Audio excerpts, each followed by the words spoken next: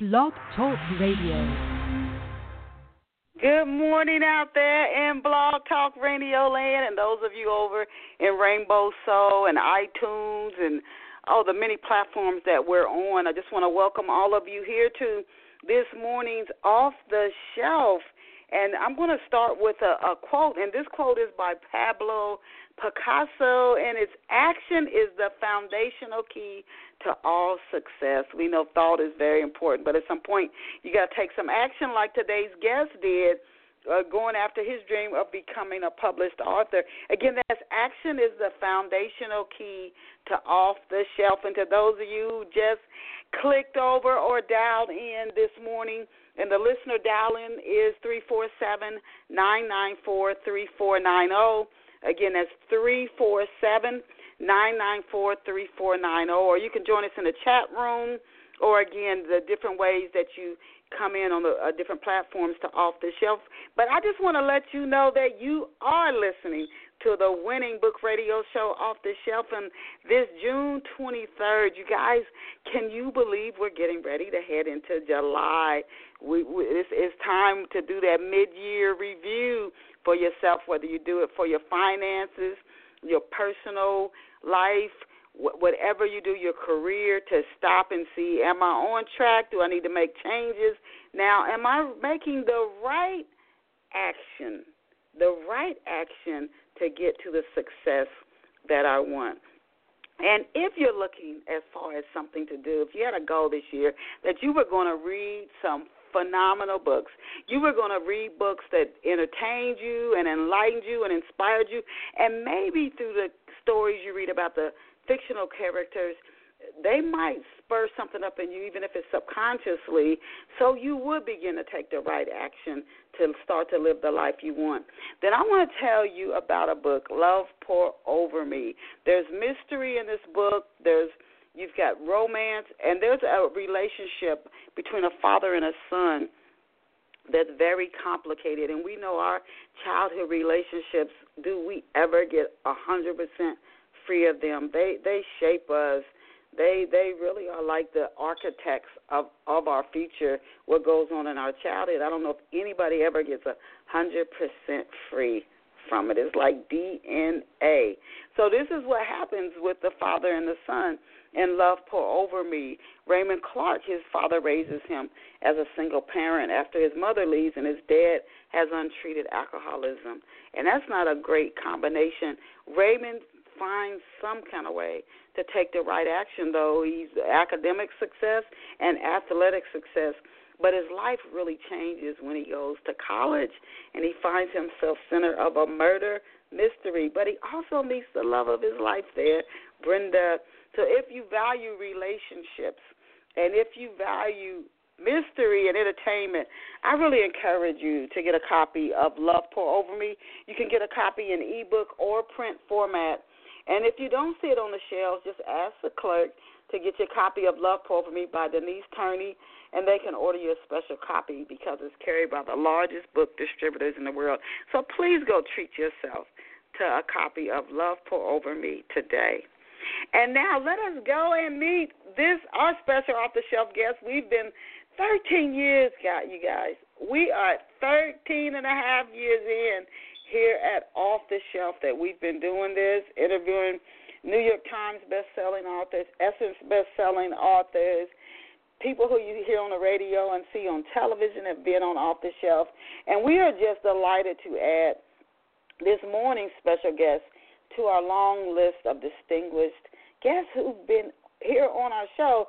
And this morning's guest is Brooklen Borne. Now, Brooklen is a native New Yorker. Might be that play on words, the Brooklen Borne. And he was born in the city of Brooklyn, but he spells his name, first name Brooklen, not Y, but in place of the Y is an E. And so he was born in a city that his first name is so similar to.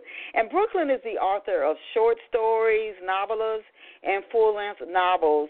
And included among his novels are The Interrogators, Savannah, Being Homeless is Not an Option, and the right is spelled ITE, The Right Lover. And we are honored to have Brooklen with us on Off the Shelf this morning.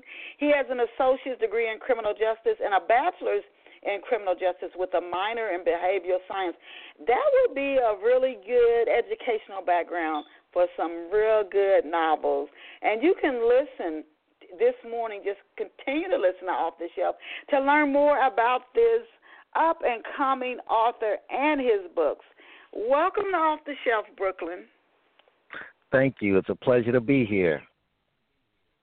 So happy to have you here with us. Now, one thing we like to give our listeners, because especially when our shows go on archives, we get a lot of listens to off-the-shelf shows. If you have a website, could you please give us your website so we can share it with our listeners? Yes, I have a website. It's under construction now, but it will be www.author.Brooklen Borne, spelled Brooklen, Borne, BORNE.com. It's under construction, so within a week, y'all should be able to pull that website up and see what I have on there.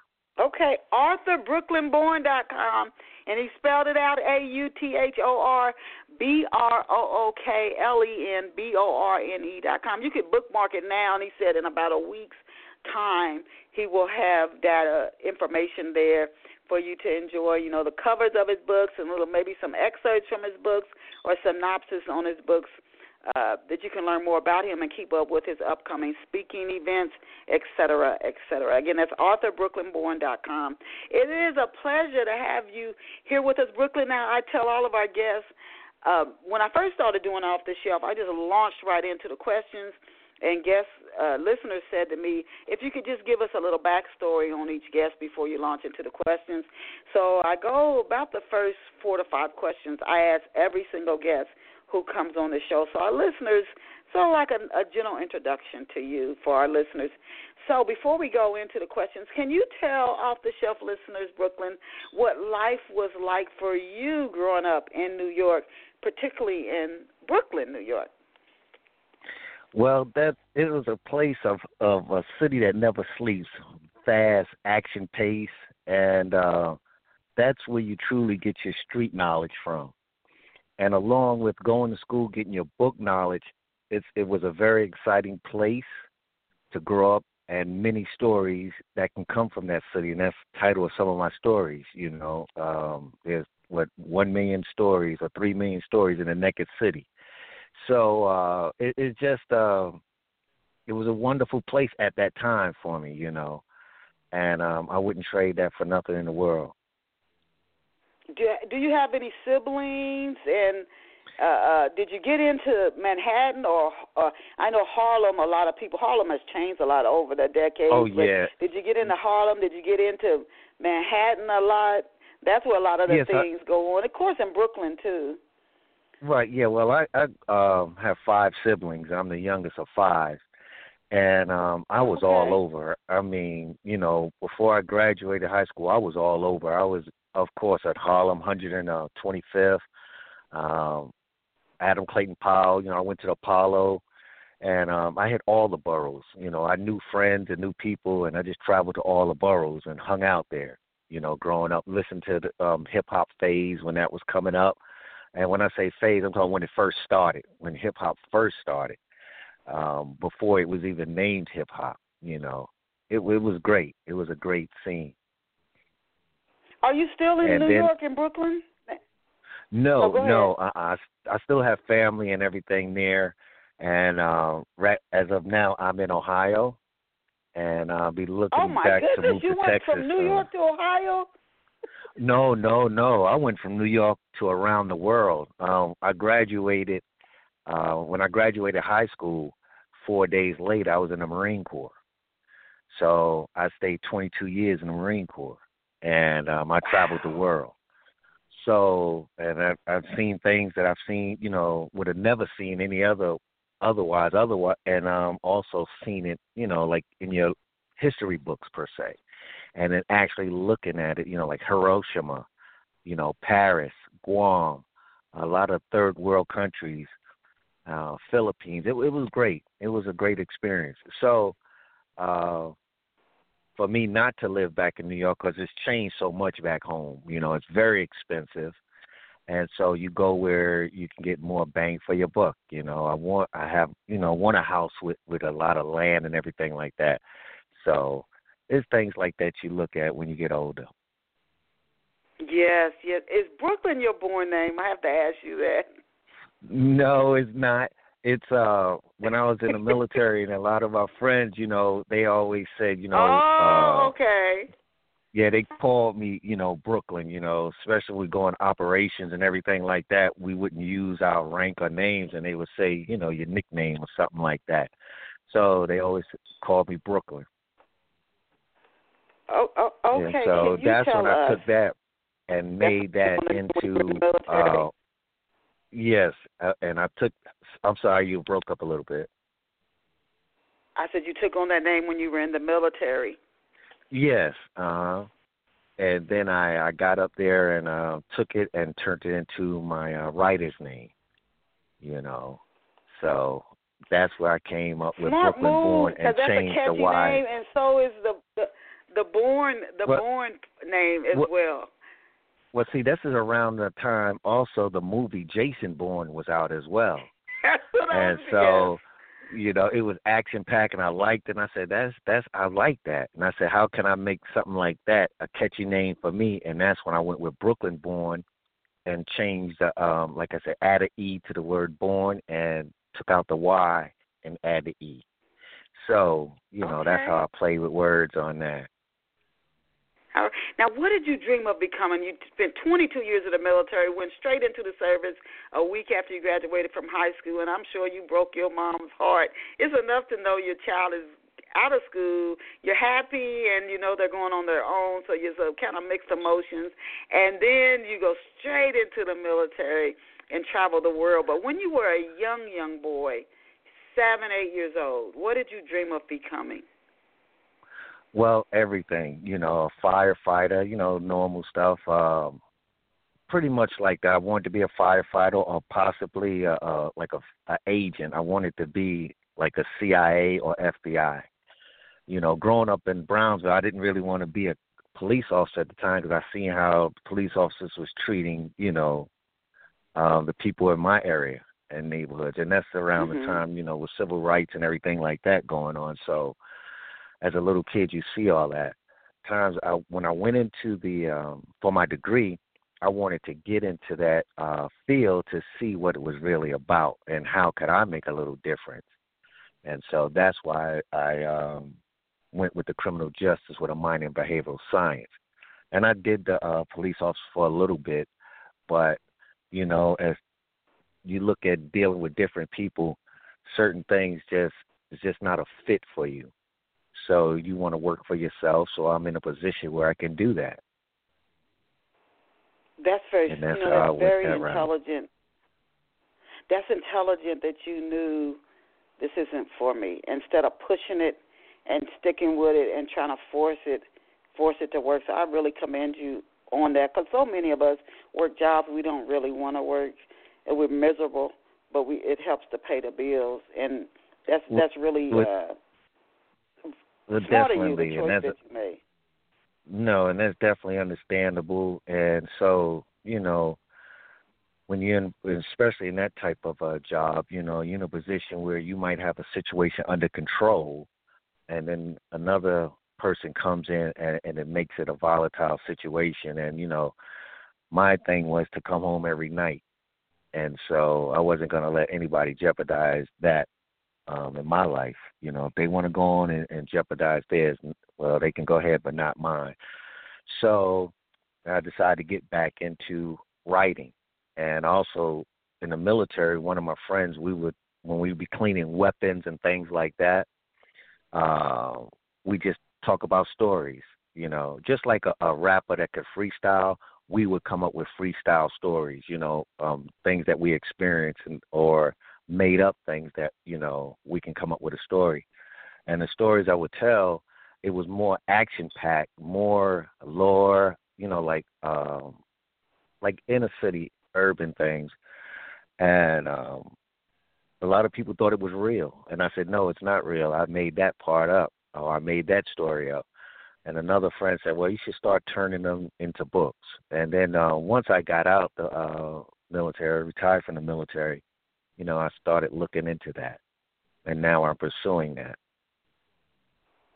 So I was going to ask you how old you were when you knew you either wanted to be a writer or you realized, oh, this is the field, the path I should be on. It didn't happen until you went into the service? Pretty much, because I dabbled a little bit when I was in high school. I wrote a story, and my English teacher said I should put it in a statewide essay, and I never did, because, like I said, the streets was appealing to me. I was out in the streets, and as time went by, I said, well, let me go ahead and do this, because I go to movies, I look at movies, and some of the movies I say, how could this be made? How did they make this into a movie, or how was this on a television show? It was phony. It's just not realistic. And I said, well, let me see what I can do. Let me write. And when I wrote some stories, I let family read them. And you're gonna get that love from your family and close friends. So I said, let me go ahead and put it out there a little bit further. So I wanted their friends and stuff to read, and I was getting the same feedback. And it went as far as I have a great following in Osaka, Japan, South Africa, Germany, so I have overseas, fans as well. And so I have a few people, too, from overseas that when I write a book, I get it out, I send it to them for their input as well. And also some of those fans and friends that I even have them in my book as characters in it. So it's paying homage to those that, support me and enjoy my reading. Oh, I have to commend you. You said you got your street education, and then you went into the service, and then you just kind of let it unfold on its own, it sounds like, and now you're doing your writing. So what were some of the topics that you wrote about? Before we talk about Savannah and have you introduce us to Savannah, can you tell us about some of the topics that you wrote about when you first started writing those short stories? You said it was like a freestyle rap the way you did it, but was there did you see a theme to the stories, the topics that you were writing about when you first started writing your short stories? Yeah, it was like an end to the means. It was like some people, the characters I would write about, they would do, as society would say, some bad things to make something good happen. They may have hurt somebody to get information to help somebody. And during their journey, if they ran across a lot of money, they would turn it into like homeless shelters, food banks, just things to help other people. So that's the type of stories that I like to write. Almost like they say, rob from the rich, give to the poor. Is that a little bit of Robin Hood kind of story? Yes, a little bit in there. And it's all my stories have a little bit of that in it. And it also have a little bit of my life in it. It have, my parents, their name may be in there, my old phone number, my old address, certain streets. Is every story that you read is a piece of me in every single story.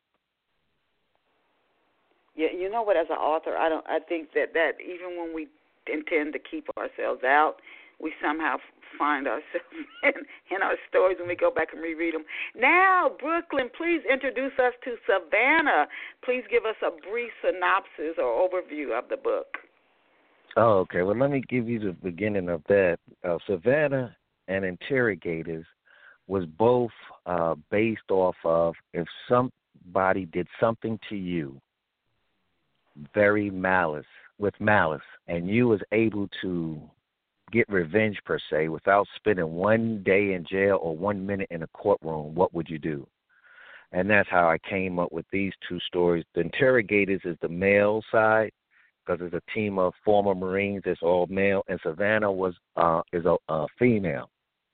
So I just want to give you two sides of it. And when you run across people that's very nice, that's easygoing, and you happen to cross them for no reason whatsoever, this may be the result of you crossing that person. And Savannah is a hard charger, a woman that was just minding her business, had a beautiful family, did everything, family-wise, and law-abiding citizen. Until that day, something happened to her, and it disrupted her family life, where death occurred, and she went on. She tried to let the police handle it through the normal channels, and they was dragging their feet. So she went and took justice into her own hands. And she's not a vigilante. She just did something that probably every last one of us would like to do or wish we could do if something like that would happen to us. Wow. Oh, my goodness. I was going to ask you, without giving the plot away, we certainly don't want to do that. I was going to ask you, how did Savannah go from living a perfect suburban life, if you could just describe her life before this event happened? It sounded like she was living this perfect suburban life to living on the dark side. What was her life like before the event happened? And also, if you could, not giving the story away, but was it something from her past coming back to haunt her? The event that No, not her past. Not her past at all. It was a mistaken identity. Somebody was going to, bribe a judge in a violent way, and they went to the wrong house. So instead of 3285 Livingston Street, they went to 3285 Livingston Avenue, and they went into the wrong home, and that's what started all of this, Wow. Dark side on her. But as far as her going to the dark side as well, she was former military as well, and I had it where she was in a all-female team, combat team. And I did that before they actually started letting women into doing combat roles. I already had this written up as her and the girls she was with as a combat unit. And so when this event takes place, now that she's a civilian and this event takes place or took place, she, called back to her friends and family, because she had some cousins that was in the military too that was within that unit, and they went and did what they was trained to do to get results. So it's hard to really get into and tell you, but it's an action-packed series, and that's why I had to come up with a book number 2, which I put out at the end of the year, called Savannah's Fury. Now how long has it been since she's been out of the service when this event occurs? And then I wanted to ask you another question after that. How long has she been out of the service? And is she would you describe her as like your typical suburban mom or typical suburban wife? Yes, she has been out 7 years since this incident. Okay. She's been out the military 7 years since this incident.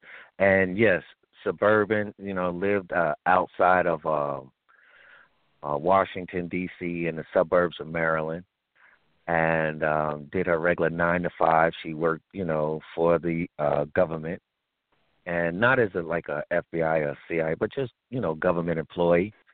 And she had 2 sons, a loving husband, and life was great for her. Life after the military. And you just see her as an everyday person. If you to walk past her, when you speak, she's very pleasant. But at the same time, when this situation took place with her family, she's not the woman that you want to mess with. So that's how I did that and brought that in. Where did you get the idea? Because, that's a new one on me, that concept. Where did you get the idea? Okay, somebody's going to, you hear about, somebody shot the wrong person. You will hear that happen. They're like, I thought the person was Joe, but it wasn't Joe, and now somebody innocent who had nothing to do with the situation is dead.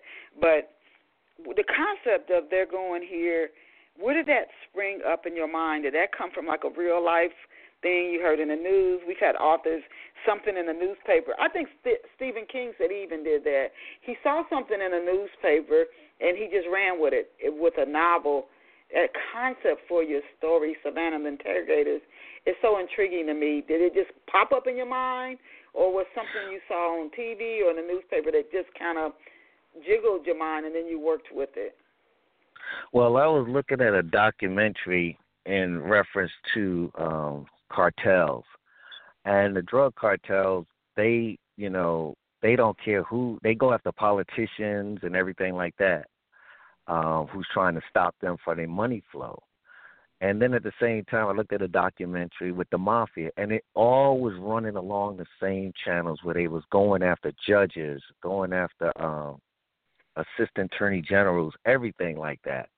So I was like, what happens if somebody got in trouble and they was looking to get to this judge or attorney general and they went to the wrong house and hurt the wrong person? And that's how I came up with the beginning of that story like that. Wow. Describe Savannah's husband. We know she has a military background. She's been out of the military for 7 years. She's obviously a woman with skills. You don't want to wake those skills up, I would imagine. But what's her husband like? What's his past like? Is he or has he in the past been involved with something that might bring this to their doorstep? No, he was a clean-cut guy that after high school, he's a tech guy, and that's what he was working, doing tech, work for different companies and everything like that. And she just happened to meet him because she used to work on a base. It's a base that was outside of Washington that she worked at, and he was one of the tech guys. And that's how they got involved with each other and dated for a while and got married. He was a clean-cut guy, no bad past or criminal history, anything like that. And it was just, like I said, a loving family. They was doing well, living the so-called dream. Everything was fine. Wow. Now, the Interrogators, what's the connection between Savannah and the Interrogators? You told us at the start. Now, there is a second book to Savannah, but what's the connection again between the book Savannah and the Interrogators? Well, the Interrogators is along the same, pretty much the same line, but there's a bunch of guys undoing this drug kingpin was trying to recruit certain people, and one of the kids that he went after didn't want to do it. And he wound up killing the kid. And the brother of that kid, he was, of course, he was in the Marine Corps. He was stationed in Japan, and he got the word he needed to come home because his brother was killed.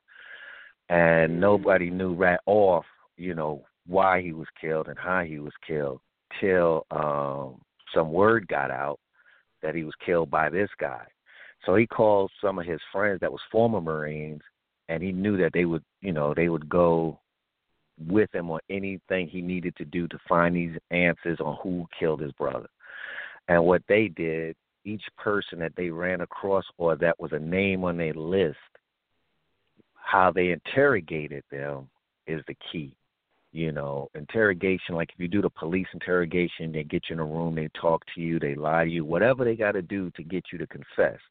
Well, these guys get up there and they will hurt you. They will break fingers. They will cut you till you tell them a name or who was behind shooting his brother. And then they go to the next person till they finally got to who they needed to be, who was the main guy. So that's how that went. And it takes you through the 4 up to 5 boroughs. Oh, this is in New York, and a city that you know so well that you grew up in. Right. See, Savannah takes place in Maryland, D.C., a little bit of New York, and part of North Carolina, whereas the Interrogators takes place in Brooklyn, Bronx, Queens, and Manhattan. Your books sound like they would make fantastic movies. Have you ever, when you write, do you see the story unfolding like you're watching a movie, number one? And then I wanted to ask you a piggyback question on that. But is that how you write? Do you see the scenes actually like they were playing out on a movie screen?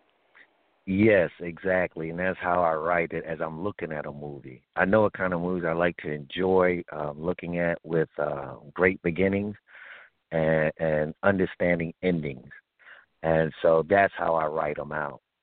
And matter of fact, a few of these books I'm getting ready to push early next year overseas. I'm going to try France and Japan first to see what happens.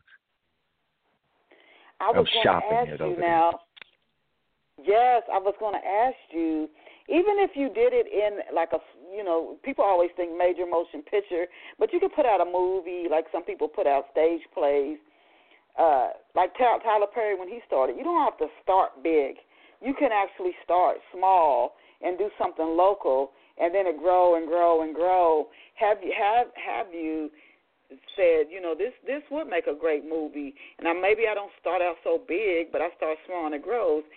Is that something you thought about, what you're saying, starting overseas, that you're going to go after that next year?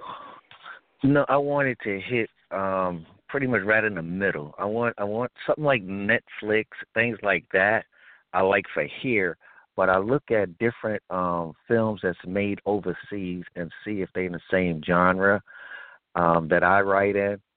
And because any of these stories that I write can take place in any city. All you have to do is change the characters, and it would still fit that storyline. It's up to the actors that's there to portray that feeling. And so I think it's better to, just like a lot of star athletes and singers, they made it big overseas before they came back to the United States. So that's why I think the market is a little bit better for American books and everything overseas as far as being turned into movies. Now, back to the Interrogators before we talk about The Right Lover, how did Frank Barrington, how did he get out of the Marines? And then I'm also interested in what made him want to go in? Did he just want to be like a tough guy? That's why I think a lot of people become cops. They want authority. They want to be in a position where they feel powerful and like, you can't even tell me no. I have so much power now, you can't even say no to me. And I think that would drive people subconsciously into some of these fields. What drove Frank into the Marines, and how did he get out? Well, the thing is, when Frank joined the Marines, is he joined because after graduating high school, he didn't really set himself up for college because he didn't want to go to college, and he, even though he was smart enough to, he just didn't want that burden of financial aid, not only on himself but on his father, because his mother had passed away when he was young. So living with his father, he didn't want his father trying to scrape and for money to help him out in college. So he decided he wanted to go in the Marines, even though his father was former Navy. The reason he picked the Marines, he figured growing up in New York, he was not a bully or nothing like that, but, growing up in New York, you have to have thick skin. You're a tough guy. So if he's going to join the military, you might as well go with the toughest branch. So he joined the Marines. And and when he got out of the service, he just did his time. His 4 years was coming up with his brother, with his brother's death. So when he got out, he did a little bit when he was on leave. And, they gave him 30 days leave because of his brother's death, and he did what he could during that time. So when his time was up, then he decided to come on out. But he did do those actions with his friends while he was still a Marine. Oh, okay. What is he like when you think of a Marine and don't want to be stereotype people? You think of, in my mind, this tough guy who he never gets emotional, never gets afraid. He doesn't cry.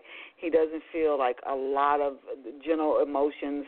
He's just kind of going through almost emotionless through life. A doer, not somebody who feels emotion. There to protect, pay the bills, But somebody who, if he was a father, his kids would say, my dad worked hard and paid the bills, but it was very hard to be close to him.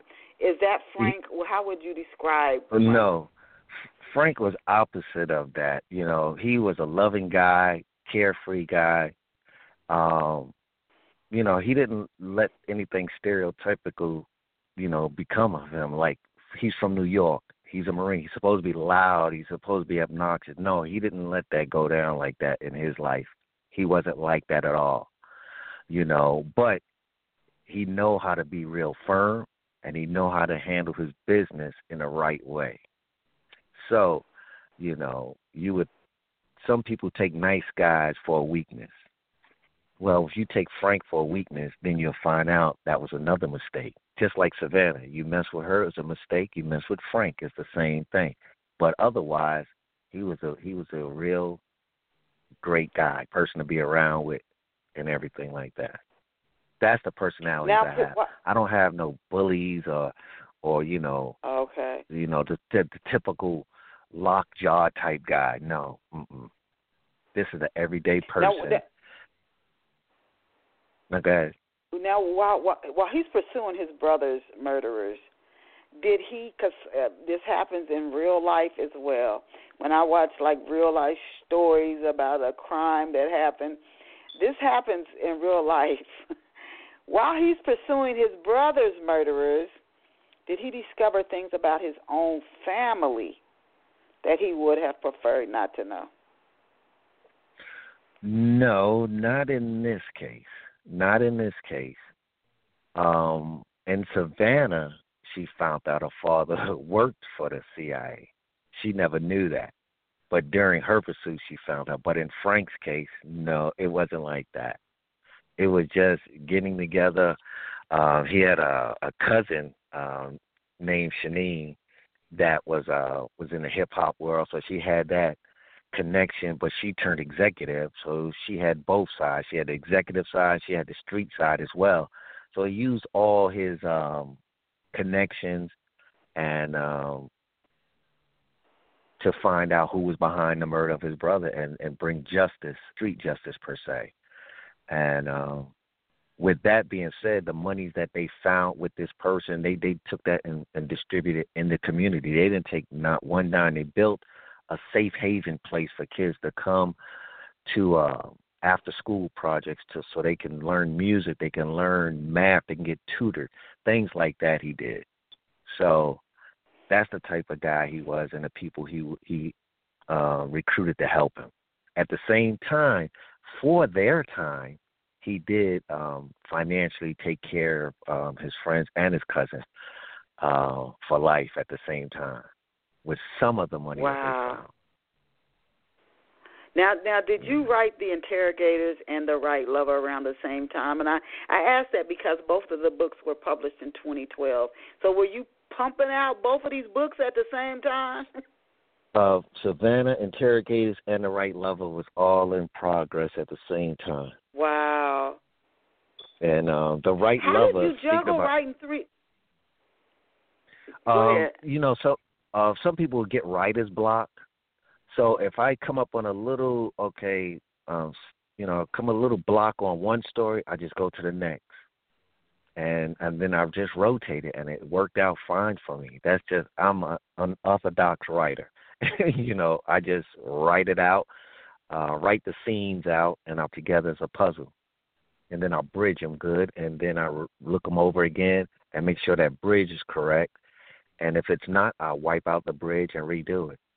And so I had no problems doing those three like that. Now, when you say bridge and how you write for our listeners who themselves would like to be in your shoes, Brooklen, and become a published author, can you go into a little bit more detail when you say you write the bridge, and if it doesn't work, you take it out and rework it? Well, the bridge, for me, when I use the word bridge, the first chapter have to connect to the second chapter, to the third, and on, and it have to make sense. You cannot write, for example, this person was 30 years old, and then later on in the story, like say a week later, that person's 32. You got to make little story, with the different characters. You got to make sure that they stay consistent, and the bridges to keep the reader interested into the next chapter. So that's where your bridges go, and you got to make it realistic. Because if I write, like say, 165th Street on Jamaica Avenue, if I write, it's a suburban street with certain kinds of houses, the reader's gonna say, "Get out of here," because see, that's where your commercials at. That's where your stores at. That's a main strip in Queens. It's just like Fulton Avenue. So you got to keep it realistic. You have to do your research, and so when you bridge something, you have to keep that interest to the next chapter, to the next scene, like that. Right. And you want to end on enough of a cliffhanger, but a realistic, because some cliffhangers are, like you said, they're so unbelievable that you're like, nah, and you just lose interest in the story. It has to be good, but also believable and make sense with what you've already shared with the reader. Now, without giving the story away, what's going on in The Right Lover? Well, The Right Lover is a reference to two authors. I wrote a background on how they became authors and how they journey brought them together. And The Right Lover is thus far the only love novel that I've written that takes you on this emotional roller coaster, which is I can't think of the movie as of now. It's an old movie, it's a black and white, but it's a heartbreaker. And that's what I wanted in this story. I wrote it as a movie, whereas if the moviegoers, when they come out the movies, they don't have time to recover. Like if you see something, a very emotional movie, you may tear up or you may cry. Then you can recover and you come out the movies. I want the people's eyes still red, face still wet when they come out, and the next set of moviegoers say, wow, was it that powerful? And they shake their head, yes, and you got to go and see this. That's what The Right Love is about. It's about what will you sacrifice for true love. And in this story, one was willing to give up their life to have life. Wow. And that's what this story is about. It's very intense. It sounds like it. Now, can you introduce us to Jasmine Devereaux and Darius Hamilton? Can you describe, I know you said the difference in what their motives, but which one that is willing to give up all? What is it? But first, if you could describe Jasmine and then Darius, what are their own individual motives? What are their own individual personalities like?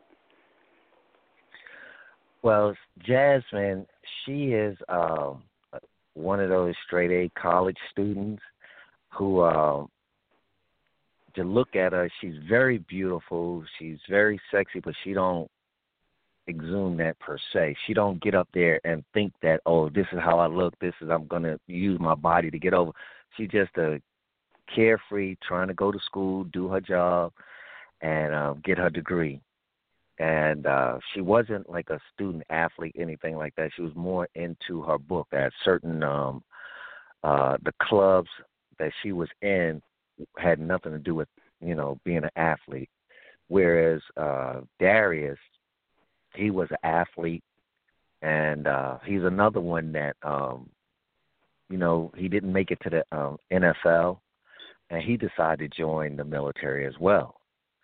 So he just joined to get a jump start on life, and he did his 4 years. And upon coming out, he was injured on one of the missions that he was on. And when he came home, while he was recovering, he started writing. And that's where he started developing to his writing skills and became very good at it and became very prosperous, doing his stories. And at an event, that's where he met, I'm jumping the gun on Jasmine, but that's where he met Jasmine because she was writing as well. But she was just writing for fun and just wanted to go to these events for experience. And that's how they met. At the time that they met, they both were married. as well. Oh.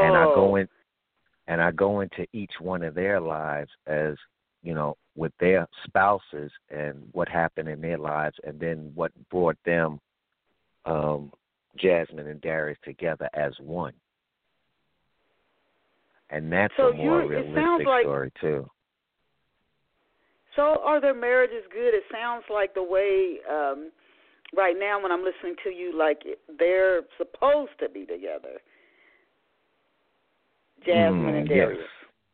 Yes, because they was in a relationship, as a lot of people can contest. They may be with someone that they shouldn't be with. I mean, they arguing, they fighting. And I know marriages are not, 100% beautiful across the board. You know what I'm saying? It's not just roses per se, but their relationships with their spouses wasn't healthy at all. It's very volatile in certain situations, and so they got out of it and they got together, and it was a relationship that's supposed to be. I thought they were like had an affair. So at least when you know it's not working, you should just don't continue it and then take up with somebody else, because then that's like, okay, are you thinking clearly here? Well, see, that's the thing too. Over.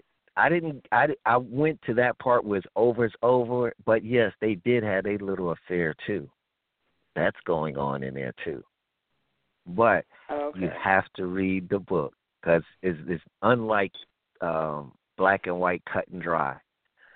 It's something that you have to read, and you can say, okay, I see why they did it. Because, see, a lot of people that have read it already, they was, the morals and everything like that, because people would read it and they would call me or text me and say, why did this happen? Why this? And the moral part of it. And I just say, keep reading. And as they read, some people didn't like Jasmine nor Darius. But as they read, they was very glad that them two got together as one. And let me say this to you. You ever seen the movie Imitation of Life? No, that I haven't, no. It's sort of like along the lines of the... Well, it's a scene in there where, the woman, she died of a broken heart because of her daughter. Her daughter was very light-skinned, could pass for white, and the mother was very dark-skinned, and nobody ever thought that was her daughter. And the daughter just treated her mother so bad when she, this is my daughter. Well, no, you're not. And the heartbreak of that story is the heartbreak in this story. And that's why I said, one, to give you life, one is willing to give up their life to have a life. And that's why it's a very intense scene, and where you want Jasmine and Darius to be together, and then when they are together, it's like it's perfect. And then I hit you with a turn in that story, in that piece, where you just start crying, and that is the key to this story. I'm trying to tell you without telling you. Yeah, I hear you. Who did the cover to your book, Homelessness is Not an Option? That cover is so creative. I love that cover. Who designed the book cover for Being Homeless is Not an Option? Well, I started out with this company that it wasn't really great. It was just something to get a novella out. And I told them what the story was about, and they came up with that cover. I'm no longer with them, so I won't say their name. And I have rewritten that story into my book of short stories. That cover is abstract for our listeners. Being homeless is not an option. It is abstract, and it jumped out at me right as first time I saw it. And it is just one of the best book covers to me. Do you get comments from readers about the cover? It's just an eye-catching cover. Well, yes, I did. But like I said, with that company per se, I stopped promoting it. after the contract was over with, because the books they was putting it was just ridiculous. You know, the price of the book and everything like that. So, I mean, I loved that cover. Couldn't use it when my contract was over with. So I took that story and put it in my my new book, Any Given City, under the title A Second Chance.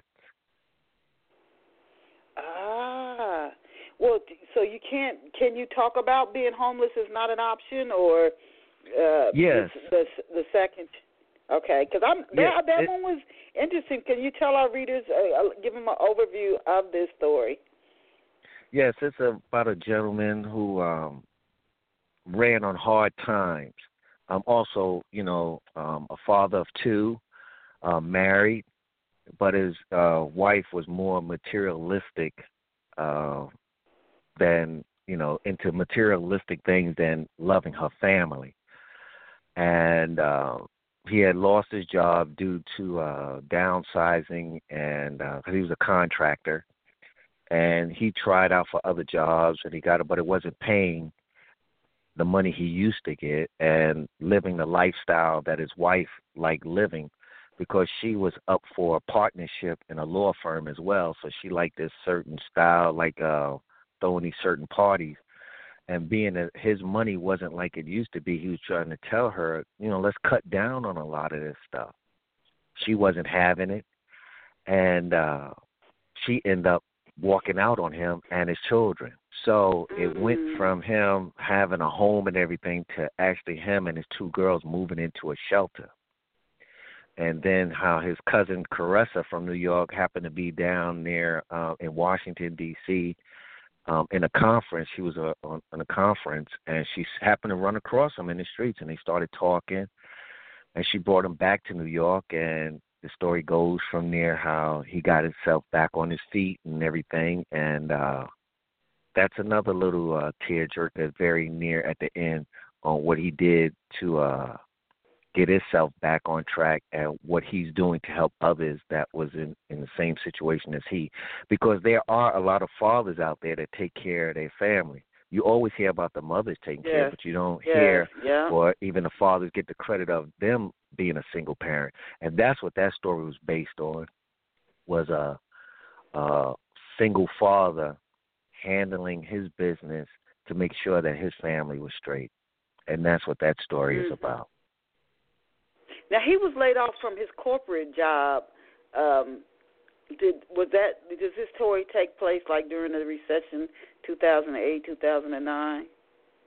It's around that time frame, and when they were doing a lot of let goes, you know, the companies were letting go on a lot of people. That's what I want to base that story on, as far as a father losing his job due to that and what he did to get back on his feet.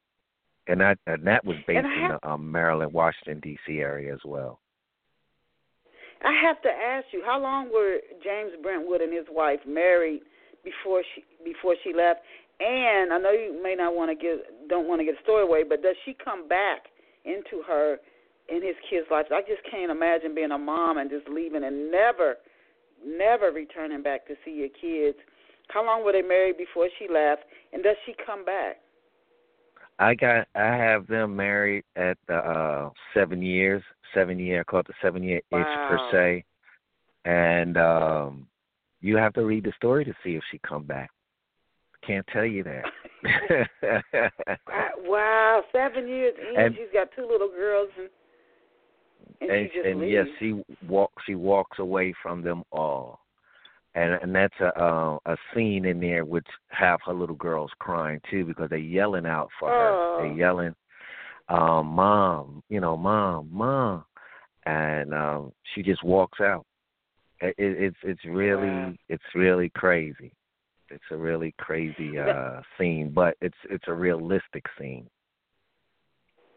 Well, with only about 5 minutes left, I want to talk a little bit about book publishing now as we come to the end of today's show. But I want to start off by asking you, if you weren't writing and publishing books, we know you were in the military. If you weren't today writing and publishing books, Brooklen, what do you think you'd be doing right now? Well, I would probably be working I like airplanes, and that was my job in the military. I worked around aircraft, so I'd probably be working at Boeing, something like that, Northrop. Those are the places I'd probably be, working and doing. But I'm fortunate enough to have put money away and make enough money that I don't have to work per se the 9 to 5. I'm working writing. I'm working with a good friend that's another author, Anthony Pathfinder, on a publishing company. It's just my wife and I now we starting also a photograph photography company. So it's a lot of things that I'm doing now that if I wasn't doing those things, I'd probably be working at, like I said, Boeing, Northrop, which is a military contract for aircraft. Can you share 3 to 4 steps that you have taken that have, from you, proven to be effective at getting the word out about your books? Well, one, you write quality books. Don't write books that everybody else is writing. Step out into what I mean by that. It's 5 of us in a room, and we all can write about a bank robbery that takes place in Baltimore, Maryland. But each one of us have our own take, our own separate way of how this robbery is going down. Don't look at somebody else's work and say, I want to write it like that. Write your own style. And don't worry about if this person is getting more notoriety than you are. Your time will come. Write for yourself. If you write for yourself, the readers is going to like your work. I don't write for just everybody because you're gonna just write a smorgasbord of mess. Write a good piece, a good storyline that you really gonna enjoy, and everybody else will like what you've written, and go with it from there. And be around positive people. You're gonna have people that's gonna tell you you shouldn't do this, you're not gonna do this, I'm not gonna do that. But if you feel that that's something strong, you feel strong that you want to do it. And like everything else, find your niche, because everybody is not a singer, everybody is not an athlete, everybody is not a fireman or fire person. So everybody cannot be a writer. If that's not your niche, don't go and push something like that. But if that's something you want to do, seek assistance, seek help, and seek those authors that's willing to help you. Yes, yeah, again, I think the biggest payoff, and J.K. Rowling, who said this, is when you, the author, enjoy the story. So, I mean, even if it never sells, I'm thinking about Emily Dickinson, I want to say her name. She never even really tried to push her books hard. And some people, Van Gogh, as an artist, his work didn't take off till after he passed away. But did it ever take off? So when you do it for yourself, for the fact that you enjoyed doing it, that's probably the biggest pay. Every reader is not going to like what you write. I don't care how good it is. So you want to, again, that's great, excellent advice. Correct. Be true to yourself. Be true to yourself. Where are you on social media? Where can Off the Shelf listeners find you on different social media sites, Brooklen? Well, believe it or not, I'm on Facebook, but I'm not on anything else. I'm not on Instagram, but I'm going to be on Instagram as well. I want to make sure my website was up. So look for me on Instagram within a week as well. But as of now, you find me on Facebook, author Brooklen Borne.